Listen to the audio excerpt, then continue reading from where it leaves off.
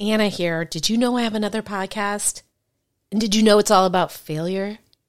Well, at this point, you'd have to answer yes to both of those questions because I just told you.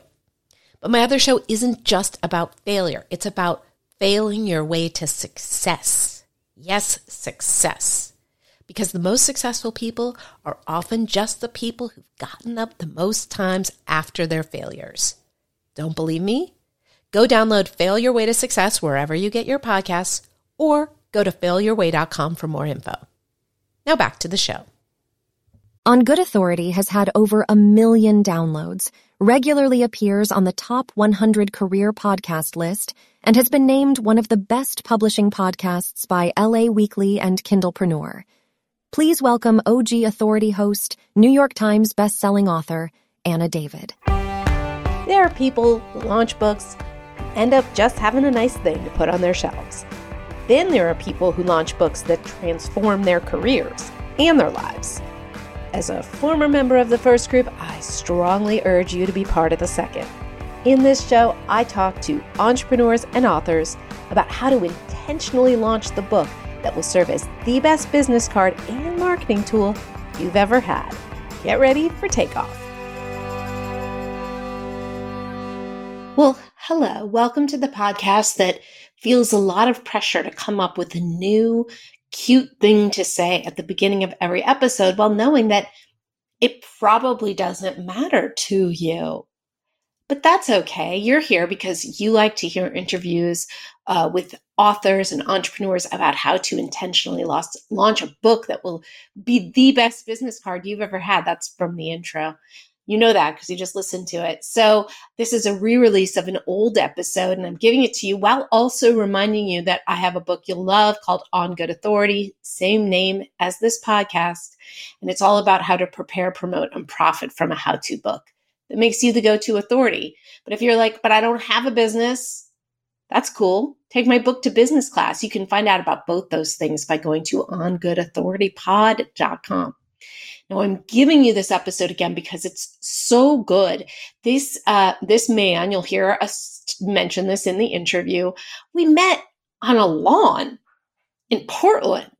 And I just instantly thought, now, this is the thing about him. I instantly saw how brainy he was, how much he knew about publishing, and how unpatronizing he was. Usually when people know as much as he does, maybe it's just the people I come from, that just usually knowledge equates patronizing.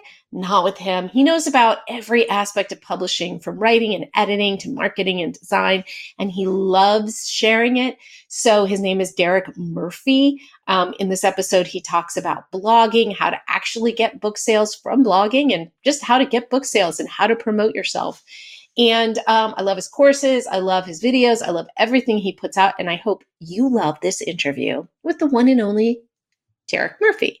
So my big question is, do you remember me from Portland? And it's okay if you don't. World Domination? Yes. But I remember your face and personality more than I remember like your platform. I don't remember if we discussed the business side of things as much. Well, I didn't really have a business when we met. And it really is quite the loveliest memory because that's such a special summit. And what basically you just started talking on a lawn, a beautiful part of Portland in a park. And I mean, it was organized, and I just sort of sat down, and it was like, I'm so used to people in the publishing world not knowing what they're talking about. And immediately I was like, this guy really knows what he's talking about. And I sort of, even though I came from the traditional publishing world, I peppered you with 1 million questions, and you were extremely kind. That's what happened. It's so frustrating because I feel like I have all this knowledge to share, but the majority of authors aren't ready to hear it because they're not interested in self-publishing. They still think it's kind of like selling out or giving up. They have all these old school traditional publishing questions like, well, I want to be a real author. I want to get an agent. I want $1 million book deal.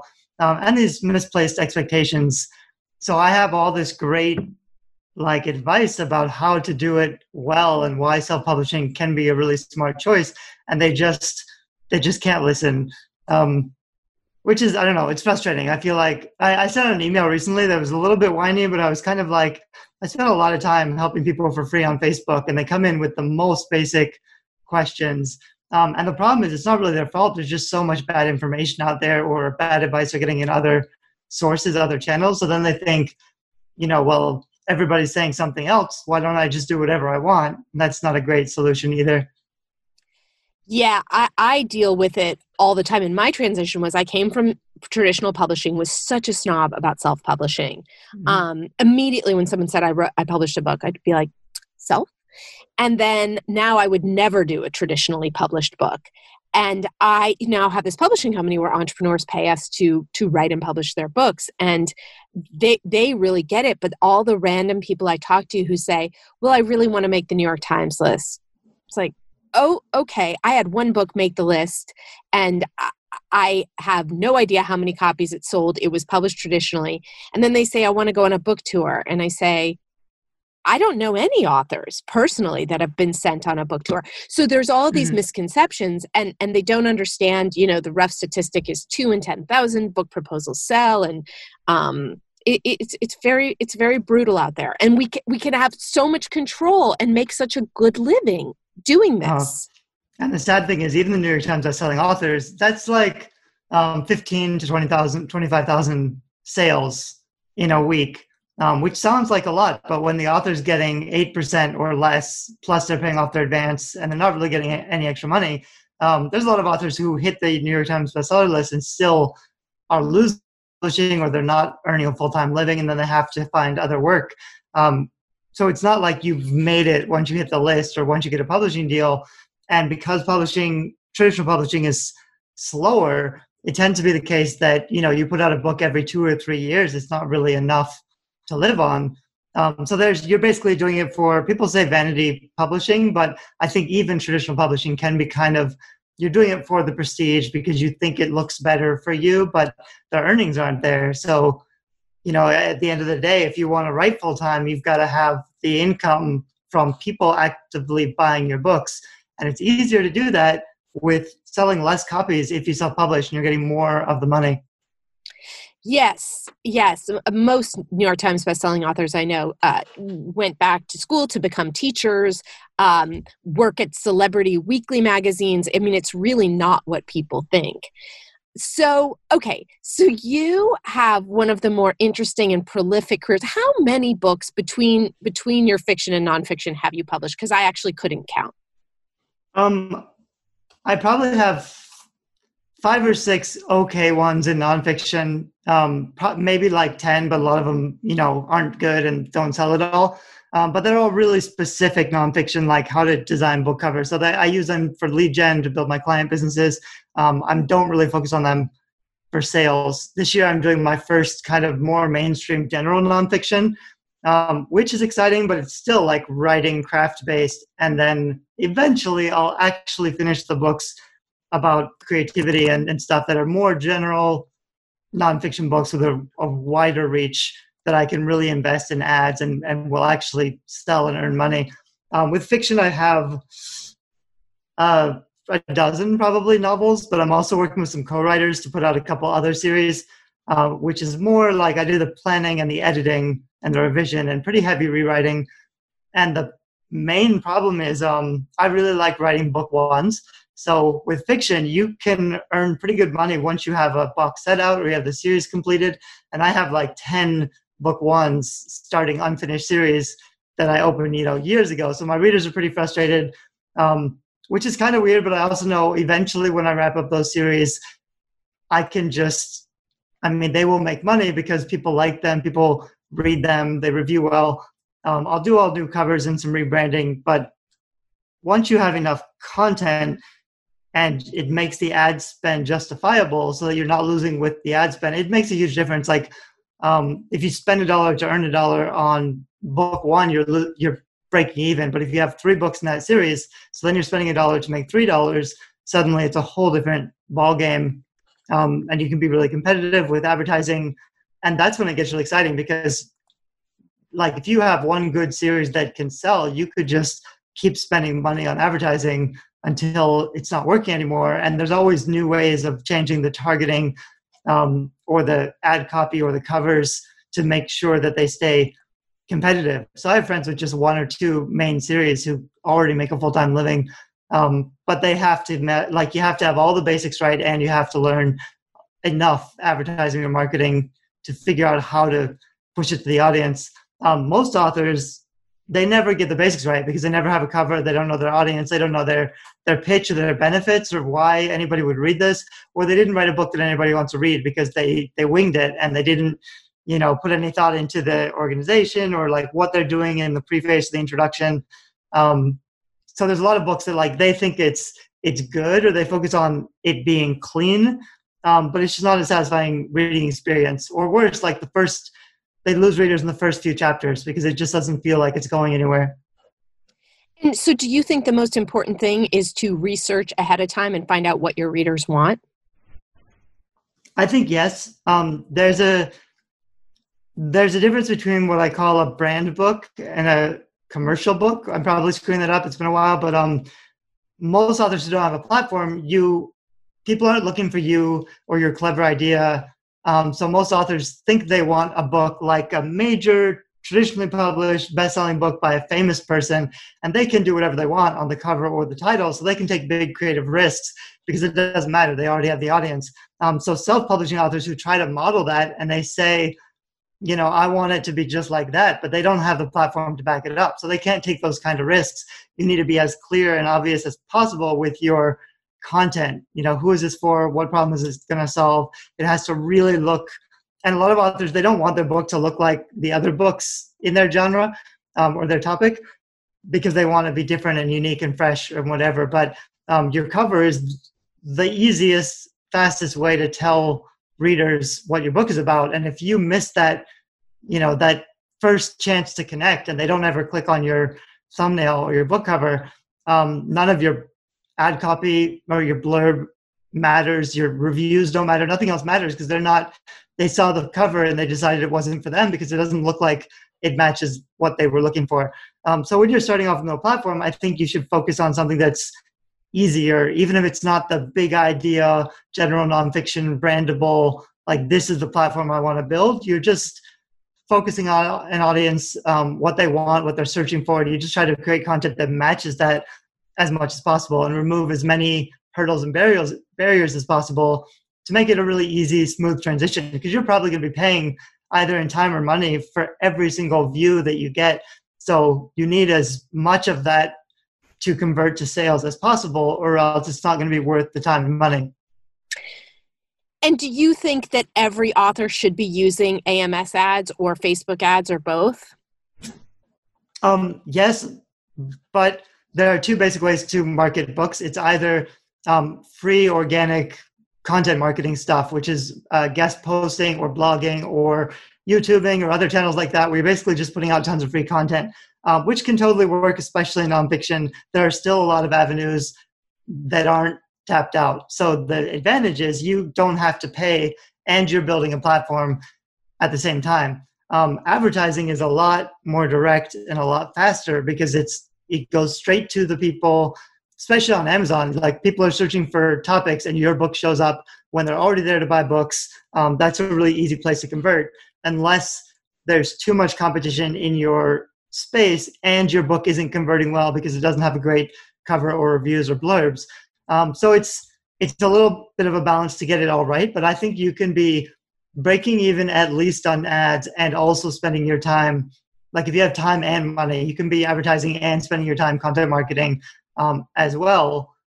I like having both. I like that my blogs get traffic. I'm doing a new pre-order campaign, and I put it up on pre-order, and then I changed all of my blog headers. So I get, I don't know, a couple thousand views a day probably on my blog. And so now they all get like a big banner advertisement, pre-order the book, all over my website, which doesn't convert amazingly because they're not on my website for that book. So I'm trying to derail the traffic I have to get them to pre-order something that they don't want. But it's not costing me anything, and it's just free advertising to a whole bunch of people. So it converts a little bit. And I mean, I'm glad that I'm able to do things like that because I have blog traffic, but it's taken me years to build it up. So I will also be advertising because it's so much faster and more direct, but it's a little harder on a pre-order because I don't have reviews on that book. So even if it looks amazing, people aren't really going to trust it without the reviews, so the conversion is going to be lower. Once it launches and I get the reviews, I'll focus a lot more on, keeping it running with advertising. Well, I noticed that it's not coming out till December. And that seemed, and it's number one in its category, in one category, maybe more. And I thought, God, that is such a long pre-order campaign. What's the strategy behind that? I'm terrible at pre-orders. I've actually been kicked out of AMS 2 or 3 times because if you miss your pre-order deadline, they'll ban you from doing pre-orders for a year. So I keep having that same struggle because I think it takes me a certain amount of time to write a book, and I'm always wrong about finishing the book. I like doing pre-orders because it does push me to do more work than I would have otherwise. But anyway, so it was, I think they used to have a 3-month pre-order and they changed it a few months ago to a 1-year pre-order, which is pretty cool. Pre-orders, like I said, it's not necessarily the best way of marketing and it's harder to sell books on pre-order. But pre-orders carry a lot of weight on Amazon. So the advantage is if you have a long pre-order campaign, your also bots are already populating because especially if you're recommending, like for my list, I say, here's my book and here are the other 10 books I recommend you read on the same topic so that my audience who's buying my book, who probably already bought these other books on craft, Amazon is already learning what type of book my book is and what type of people buy that book. Because if Amazon has that data, they can start marketing for me because they want to make money by pushing my book to the people who will buy it. But if they don't know who is buying it, like I have to tell them, I have to train them by being careful with my targeting. I need to get them the information so that they can sell it on their own organically. And so with pre-order sales, it also seems like it carries a lot of weight. So if you get a lot of pre-order sales during launch, it seems like that book is a little more sticky on the Amazon algorithm system. And that's probably because you already have all the also bots. Amazon already knows who your audience is. So it's a longer period of time for Amazon to kind of get used to where your book is on the shelf, which makes it easier to stick there longer. So in pre-orders, does it not make sense to send people to Barnes & Noble or Kobo or any other place just to send them to Amazon? It depends what your goals are. I like Kindle Unlimited, which is the 3-month exclusivity contract where you also get paid by the page read. So for fiction, it works really well. For nonfiction, it's probably not as big a draw. And if you're not in Kindle Unlimited, you might as well put it wide because then, most of the audience is on Amazon, so that's going to be 80% of your sales anyway. But some of your audience, especially depending on who your audience is and what you're writing, they might specifically be on Amazon or Kobo or somewhere else, depending on the demographic. So it's good to figure that stuff out. And if you're not in Kindle Unlimited, it doesn't hurt to put it wide, except if you're dividing up your traffic. So if I have like 1,000 people who are ready to buy my book, but I send them to all the different platforms, it's a little bit less direct than sending all the traffic to one place. It means that Amazon might not be learning as much as it could be learning. And my rank wouldn't be pushed as high. So if instead of 1,000 sales on Kindle, if I got 500 sales on Kindle, my rank would be much lower. I would get less visibility. I recommend all authors start with Kindle just because then they can focus everything in one place and make sure that they get that rolling. Because if you don't get the Amazon figured out, if you don't get the reviews and the blurb and your also bots figured out, that's 80% of your sales. So if that's not working, the other platforms aren't going to work either. That's interesting. To me, it just looks so much more prestigious to have it on Barnes & Noble and Walmart and all of that, because I think that people go, oh, you just self-published on Amazon, not understanding that anybody has the power to put their book on Barnes & Noble and these other places.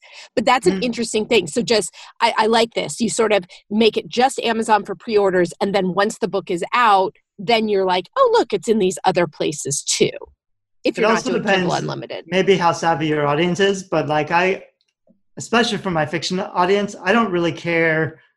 I mean, in fiction, they're more used to. Readers are okay with self-published books, and they buy a lot more self-published books. They may, there's a discussion about whether readers like hard copy books or ebooks. And of course, readers, when asked, will always say hard copy books, but they'll buy 20 ebooks for every one hard copy book they buy. So rather than selling, your one hard copy book and probably losing money because it costs a lot of money to even set that up to make hardcovers, and shooting for bookstores, when you try to do everything to look like you're a traditionally published author, but you're losing money, then it's really just vanity publishing. Whereas the truth is most readers, unless they're haters, they're not going to research where you're publishing and throw shade on you because they don't consider you a real author. If readers are reading your book and paying you for the privilege, you're a successful author. I'd much rather have the numbers behind me like that, or I'd much rather just have more readers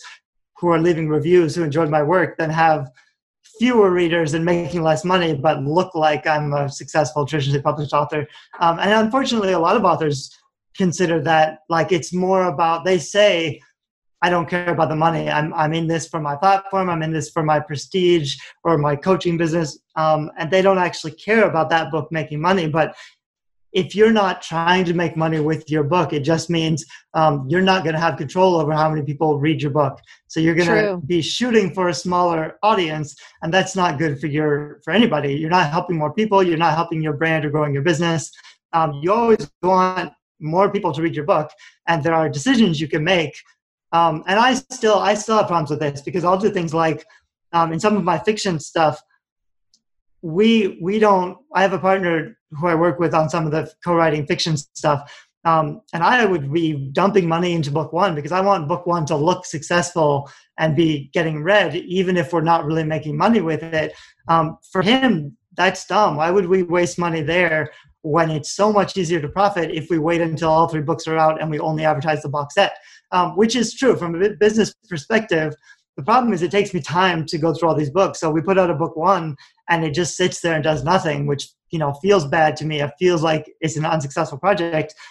But then 3 to 6 months later, the box set is out, and we can make like $200 a day on profit from each series, but only once the book is done. If we had started doing the advertising on the first book, we'd be basically losing that money. Or instead of having 3 times returns, we'd be breaking even. So he's smart to only consider the numbers.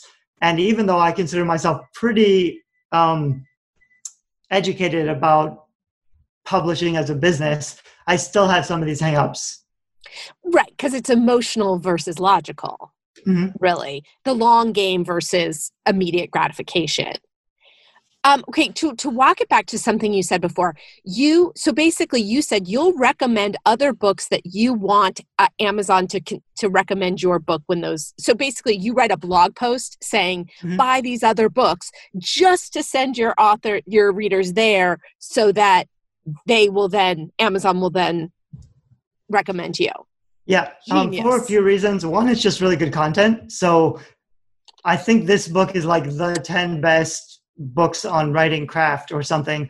And I've done, my keyword research. I know what authors are Googling. I try to use the keywords. I try to use there are like SEO title generators to make kind of a clickbaity title. So if I try to do some of that stuff, my blog post might rank well so that people who are searching Google for, writing craft books, I'll also make, I forget if I've already done this, but I'll probably also make like a video talking about those books to put on YouTube, because that will show up on the top page of Google pretty easily. So it's not only for the also bots, it's also because it's long-term good organic traffic. And ideally, I would actually make 5 or 10 of those blog posts about, with slightly different keywords, because they're pretty easy to make. Best books for writers talking about how to improve dialogue or how to build your structure or whatever, because you always want more content, and those are pretty easy posts, kind of evergreen posts to make. And at the end of those posts, I would always say, and here's my book. So if you're building content like that, people are buying your book because they're finding you organically, and they're probably buying some of those other books, which helps your also bots. And I might even, if I didn't have any list at all, I might turn it into a giveaway where I would say, these are the books that really helped me. I'm writing my own book. I want to give these 10 books away. If you're a writer and you want to win this free starter library of books, sign up here. So then they sign up for my giveaway. They join my email list. They share the giveaway, because I use an app called King Sumo, but there are other giveaway apps. And they're encouraged to sign up and then share it. So if you have a good giveaway with a good prize that's really targeted to your target audience, you'll be building a list so that eventually when you launch your book, you have a list of people who really like or need the content that you're already working on producing. So it helps to build like a launch team or a launch list. I don't always market to my list. I'd probably use that list for when the book launches. I would send out ARC copies or try to get reviews. At least I would send out a first couple chapters and then a book to buy the book, probably some pre-order bonuses. There's a lot of other things I could do once I get closer to launch. On the fiction side, I have a VA actually who does most of this. So we have, I think the fiction site's up to 500 visitors a day or something. And it's just like top 10 young adult mermaid fantasy books with magic or vampires or aliens or just lots of different keywords. We have probably 30 or 50 posts, I don't know, up, which I'm not even creating that content. She's just, doing the research and putting up the content to build traffic over time.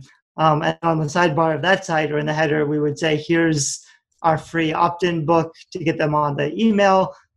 They would go through an email funnel where we recommend. Part of my email funnel would be those other, like I have a list of my favorite books of all time. So I would always be putting that content in my email autoresponder and then putting like introductions to my various novels or different books or a little bit of, there's a whole strategy with email marketing, but you want to basically give them content that they're already looking for and then slowly put yourself in the conversation because they're not really looking to talk with you or engage with you, but you kind of have to make them recognize your face or your name behind the good content and slowly work in some sympathizing stories to make them like you and trust you more. So it's kind of a balance that you can do in your email autoresponder, but you have to get them on your website first. You have to get them to sign up for something first. And again, that all works well, but it takes a long time to build and it's not really as, I have a lot of friends who say, blogging is useless or an email list is useless because I did all this stuff and it's not converting. But if you have like, 10 or 20 visitors a day, assuming like a 1% conversion, it's not going to matter until you have bigger numbers. So it really takes more investment and dedication. But the advantage is rather than advertising, because with advertising, you're always paying to access somebody else's platform. And when you stop, everything stops. Your sales will stop. Like you've got nothing when you stop advertising. So I always want to be focused on building my platform as well so that my advertising will be more effective. But also if Amazon decided to change something and killed my sales, I would have access to my own audience, which is really important.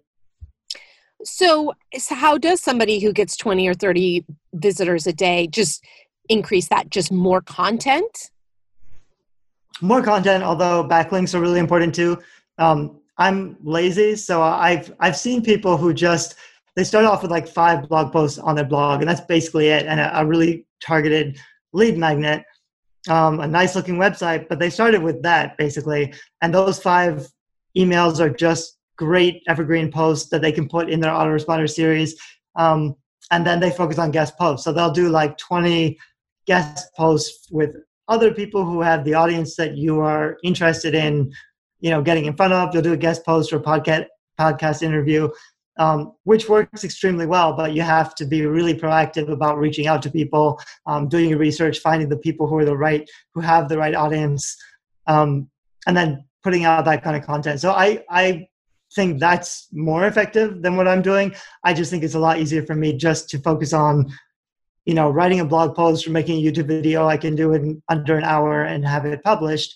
And I don't publish very often, but I've been doing it for many years. You could really, publish a blog post a day for 90 days in like an hour a day. You could map it all out. When I started Creative Indie, I mapped out probably like 200 or 300 blog posts around keywords that I thought were important. And I never went back and wrote any of those blog posts. They're all saved on my draft. For the first year, I didn't publish anything. The second year, I kind of started playing with it. I've yet to publish the manifesto that should have been written for my blog that I outlined 7 years ago when I started writing my blog.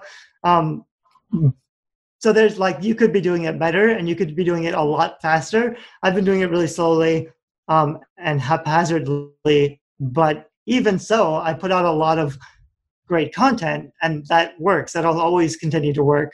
But it's kind of like, you need a lot of content and it takes time to build up. But I would focus on, you can either like create amazing content that people share to get the backlinks, or you can actively try to get published on other people's blog posts that they'll link back to you. Probably a combination of both, or just whatever feels like it's more suited to your personality. Well, I had Jeff Goins on the podcast who, kind of really, really didn't pioneer guest posting, but really sort of emphasized that. And he said that's over. Is it not true? Well, that's funny because he was actually in my mind as someone who had done this well. When very he started. Successfully. Yeah. Yep. That's all he did. And he did it very well. He leveraged it really well, grew a platform really quickly. There's a little bit to be said for people who have used a strategy in the past and have built their platform. They don't need that strategy anymore because True. Now they can do so many other things that are so much more effective. They could be spending big money on advertisements. They have huge industry contacts or peers. So it might be dead for the successful established circles of people he's in. They might have decided, well, that's a waste of time. We don't need to do that anymore. And he's totally right. But for new authors, especially without a budget or without any industry, like without any contacts, and the reason he probably said that is like, I kind of have a platform and I get people asking me all the time to guest post and I ignore them because, I don't know who they are and they'll email me 7 times with a bunch of follow-up emails. And I might, like, if it sounds personable enough, I might finally open one of those emails and at least see what they have to offer. And if it seems like it might be a fit for my audience, it doesn't really cost me anything if I feel like they're going to do a good job and create good content. I'm not opposed to it. It's just more work for me to open the email and respond to them than to ignore them. And I don't need their guest posts because it doesn't really help me. So I can kind of understand where he's coming from and how it might be harder to get started that way. But it's still effective. It's just that a lot of people, whenever there's a good tactic, and it's funny because he basically used the tactic and then taught the tactic, but now the tactic doesn't work because so many people are doing it. It's kind of the same with me and giveaways because I've told everybody to do book giveaways to build your list, but now everybody's doing it and they're doing it wrong and readers are burnt out and it doesn't really work as well anymore. It can still work really well if it's effective, but of course it's not as effective as it was when I was the only person doing it. So it's an interesting discussion to have, but I think there's always a way to be doing it better than everybody else. And if it's not working, you might need to find a new way to do that strategy better or differently than is currently being used. And there's also, the argument for what's super effective or what's free or what you can afford right now. A lot of people don't have any money, but they have a lot of time. So there's choices to be made. Okay, let me put you on the spot. Would you let me guest post on your blog? You don't even have to open the email because you can just say yes now. Oh. Okay. Listeners, that was total pressure. We're not even going to hold him to it, even though it was. Yeah, well, I wouldn't have said okay, but I'd already actually thought of it earlier because I know that the content and the subject that you're talking about is good for my audience. So that's a kind of an easy yes for me because I kind of have an idea already of the kind of things that you could do. Love it. Mm-hmm. Yes, okay, yeah, because I just did something for Kindlepreneur. It's only worth it for me for the audiences that are big and perfect for what I'm trying to attract. So listeners, you just heard how that happens. So I really need to ask you about the whole castle thing. So you have always, for the last few years, rented a castle in an exotic place and invited people to come there and write. And now your goal is to write, I think, 100 books in the next 25 years and then buy a castle. Is this all correct? That was my goal a few years ago after WDS when I was really excited. I'm not sure if like getting older has made me more realistic or more practical, or just that now that we've lived in like 4 or 5 castles, I kind of know it's a little bit less, up in the air and a little more practical. Do I really want to live here? And by exotic, Europe, so France and Spain and anyway, around Europe mostly. It's pretty awesome. The last one was in France. It was like half ruined. So the main house had been restored, but they still had like the original tower. And then they just had like legit ruins to wander at night with nobody around. You have the entire place yourself. We did one in Austria that was like a 12th century fortress that was enormous. It was a shopping mall size. It was the biggest thing. So to like live there and to have it all to yourself, it's unreal. So I love doing it. I love that I've been able to do it. It's good for my platform. It's not a business. I don't really run it well as a business, but I love that I've been able to do it. We won't do one this year. I'd like to continue doing it. If I wrote my 100 books and I was making really big money, that's something I would be interested in. On the other hand, I don't necessarily want to be running a writing retreat and living with other writers. I'd like to be living in a nice cabin in Vancouver Island or something, completely isolated and just writing my book. So I think I've also got a little bit more awareness of what I actually want to do with my life. I found a castle in Portland a couple of years ago. They have an 18th century castle in downtown Portland that's amazing. Not huge, but pretty comfortable, more like a manor. And I was surprised because I didn't even know it was there. So it's definitely on my radar. I like to look and think about the idea of restoring a property if I had a bunch of money. But it's also one of those things like, it's fun to dream about the big stuff, but it might not be the success that you actually want. And you can actually possibly have a much more satisfying lifestyle with less if you just prioritize what's actually important to you. Yeah, absolutely. Another thing I wanted to ask you about, and then we'll get close, then we'll start wrapping up. You contributed to Write and Grow Rich. Now, this Alinka, I don't know how to pronounce her last name, has recently come onto my radar as like a very valuable voice in this industry. That's something she put together, correct? What was so tell me about a decision to be a part of something like that, and why are you smiling? Because it's a huge controversy behind the scenes with a lot I want to know. With a lot of stuff. And I won't mention all the names, but so here's basically what happened. It's pretty common to publish an anthology and hit the list, which we did. We hit the Wall Street Journal, which is neat. And then we could all claim to be Wall Street Journal bestselling authors. That's not something I necessarily do or recommend. I don't really use my letters. I've hit the USA Today bestselling author list a few times, but never with like my own solid book. And that's a personal choice. There's a huge argument with self-publishing authors whether or not it's legit to use those letters or whether it's misleading. I don't really have an opinion on that.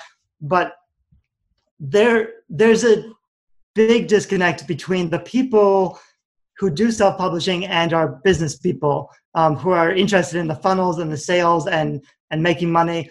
And then the people who consider themselves purists or artists, and they're completely anti anything business. So there are lines in the sand that have been drawn. And so some people participating in that box set were on the radar of some self-publishing gurus who just really didn't like any of the things that they were doing. And we got in trouble because of the way that you're basically allowed to boost pre-order sales with bonuses. That's pretty common with nonfiction books. You say, if you pre-order my book, I'll give you this online course or something, which is not technically against terms, but because of the way that we set it up or the way that we had worded the description on Amazon, we came under really heavy fire and criticism. A few people dropped out of that set because they were getting too much criticism. I wrote a long blog post because we weren't actually breaking any rules. Everything that people were saying we were doing was implied because no one had read the book yet. So they were assuming that the book itself had no content and was just a scam.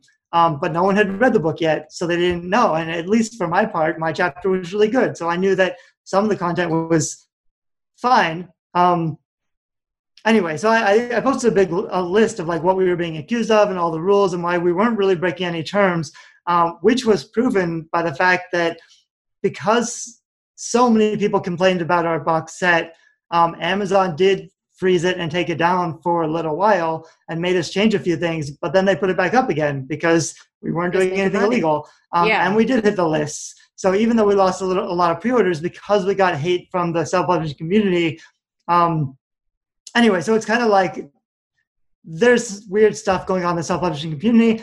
Something similar I saw, I think also Alinka, because she has some higher priced services, and some of the same people were criticizing those services because indie authors get really sensitive because there are a lot of scams and there are a lot of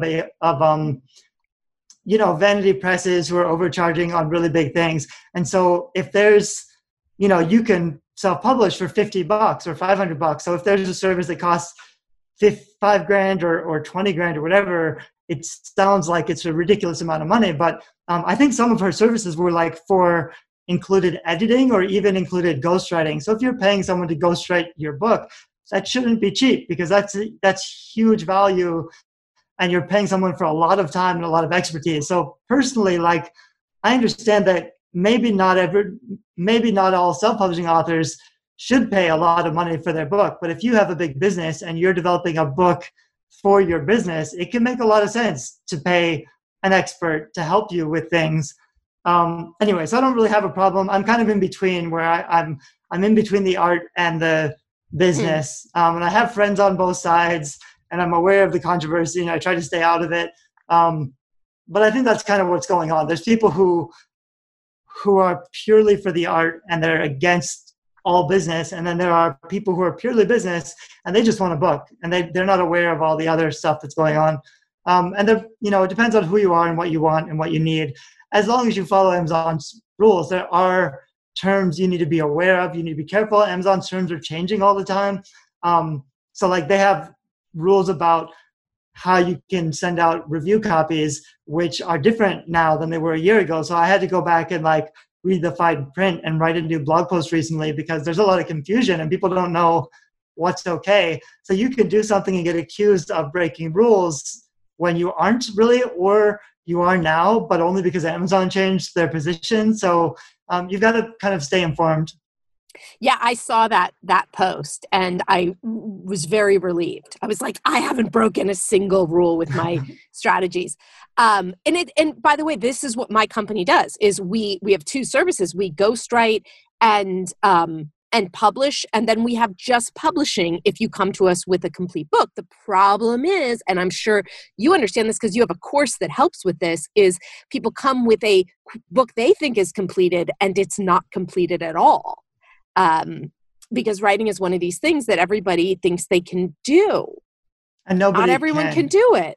So even if they're good writers and the writing is good, the construction, the structure, the organization is almost always bad in fiction and nonfiction, which is obvious. If it's your first book and you're not an author and you didn't do your research, of course you're not going to get it right. But it's kind of crazy how many authors think that they can the first time with no preparation. They're just going to, they don't want help with the structure or the editing or the writing. They just figure, I'm just going to put my words down. It's going to work.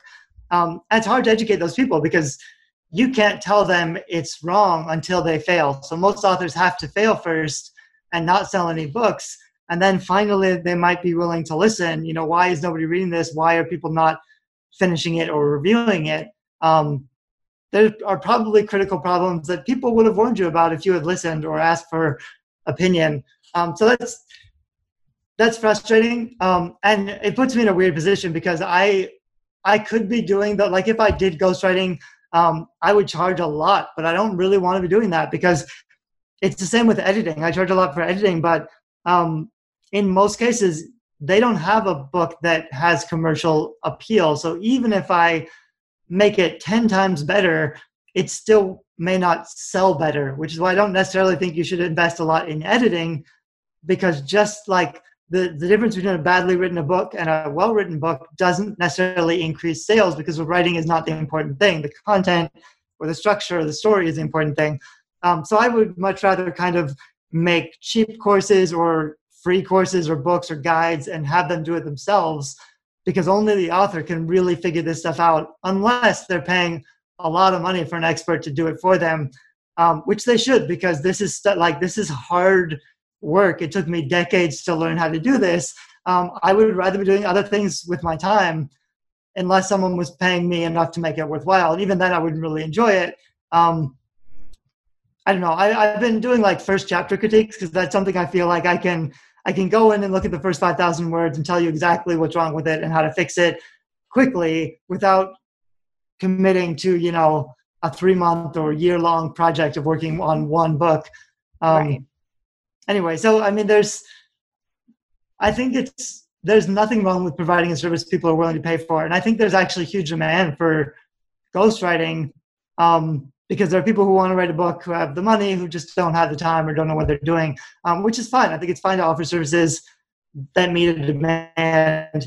Anyway, there are, in the self-publishing space, because it's such a small, tight community, there are strong opinions about a lot of things. So anyway, I don't know. That's really interesting, because I'm very active in it, and I don't know the community at all. I kind of fly under the radar, and I like that, because I don't wish want I to be did. I think I'm just on Facebook too much. So I don't even.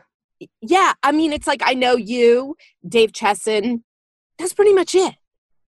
And that's good. So, okay, so we have to wrap up. You have so many things. What is the best place to find you, your books, your courses, all of it? On creativeindie.com. So it's creative without the E, and then indie, like creatively independent, but without the E. That's my main platform. On there, I have a whole bunch of free books. On YouTube, I have a ton of free videos. I'm up to like 2.5 million views on YouTube, and they're rough, unpolished videos, but they're really high quality content. So that's all available. I have lots of free stuff out there. I think it's overwhelming because there's too much stuff and people don't know where to start. So I'm trying to get better about directing them a little more. But on my blog, you can find me and everything. I will say that I agree with you. You have so much, and it's all such high value. And I think it's the sign of a creative mind that's like, I want to do covers and I want to teach writing, and, but it's so much, it takes weeks to go through. And that's a quality problem. I think it would take years to watch all my YouTube videos. True.